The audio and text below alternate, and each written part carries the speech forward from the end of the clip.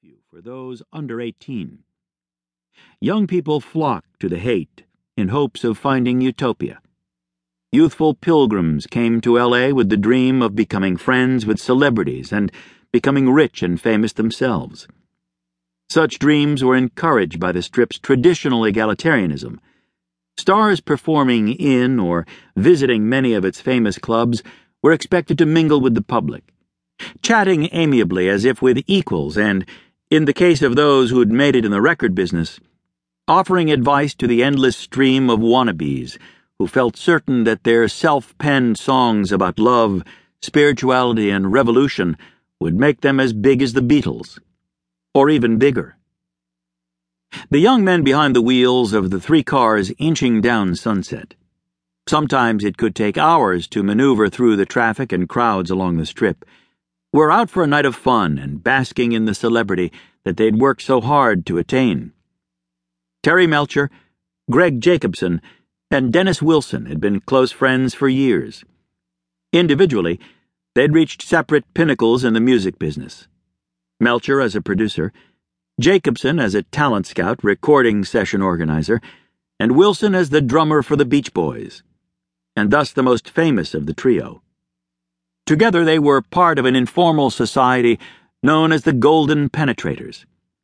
Its membership was limited to anyone who had sex with women from one of show business's most famous families.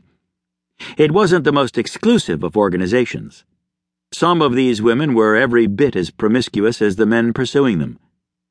The Melcher-Jacobson-Wilson triumvirate reveled in their hedonism.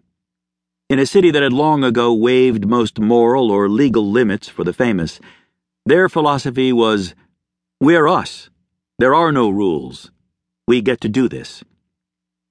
When L.A. celebrities wanted to keep their night on the town discreet, they frequented clubs where steep membership fees denied entry to all but the biggest stars. But on this night, Melcher, Jacobson, and Wilson were in a sociable mood.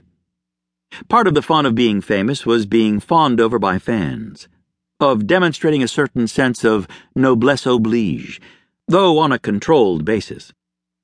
There was considerable difference between accepting the deference of star-struck pretty people and being pawed by packs of grubby teens. The popular public clubs on the Strip made special arrangements for visiting stars, usually in the form of restricted seating so that other customers could only stare from a distance whenever the celebrities felt like retreating from the dance floor for a while. For stars and general public alike, dancing was a big part of a night out on the Strip. While live acts were on stage, respectful attention was required. But between sets, disc jockeys played records, and it was time for everyone to show off, rocking to the beat and trying to outdo each other in performing all the latest steps. As giants of the L.A. music scene, Melcher, Jacobson, and Wilson headed for an appropriate destination on the Strip. The Whiskey A Go-Go, located on Sunset just past the edge of Beverly Hills, was the most famous club in town, and probably in all of America. Magazines from Time to Playboy touted it as the hippest place to see and be seen. Each night, long lines routinely stretched for blocks 2 hours or more before the whiskey opened at 8:30. The cover charge kept out panhandlers and riffraff. Regulars always anticipated thrills beyond those to be found at any other club on the Strip. Performers recorded chart-topping live albums at the Whiskey. The flower of the music scene regularly dropped in. Recent visitors included Jimi Hendrix, Neil Young, and Eric Clapton. Hendrix and Young even jumped on stage to jam. The Whiskey usually alternated lesser-known bands with big-name acts like the Turtles and Eric Burdon and the Animals.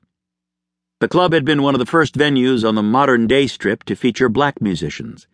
Among others, Buddy Guy and Sly and the Family Stone graced its stage, and when Little Richard performed, rock gods Mick Jagger and Keith Richards of the Rolling Stones came to hear him.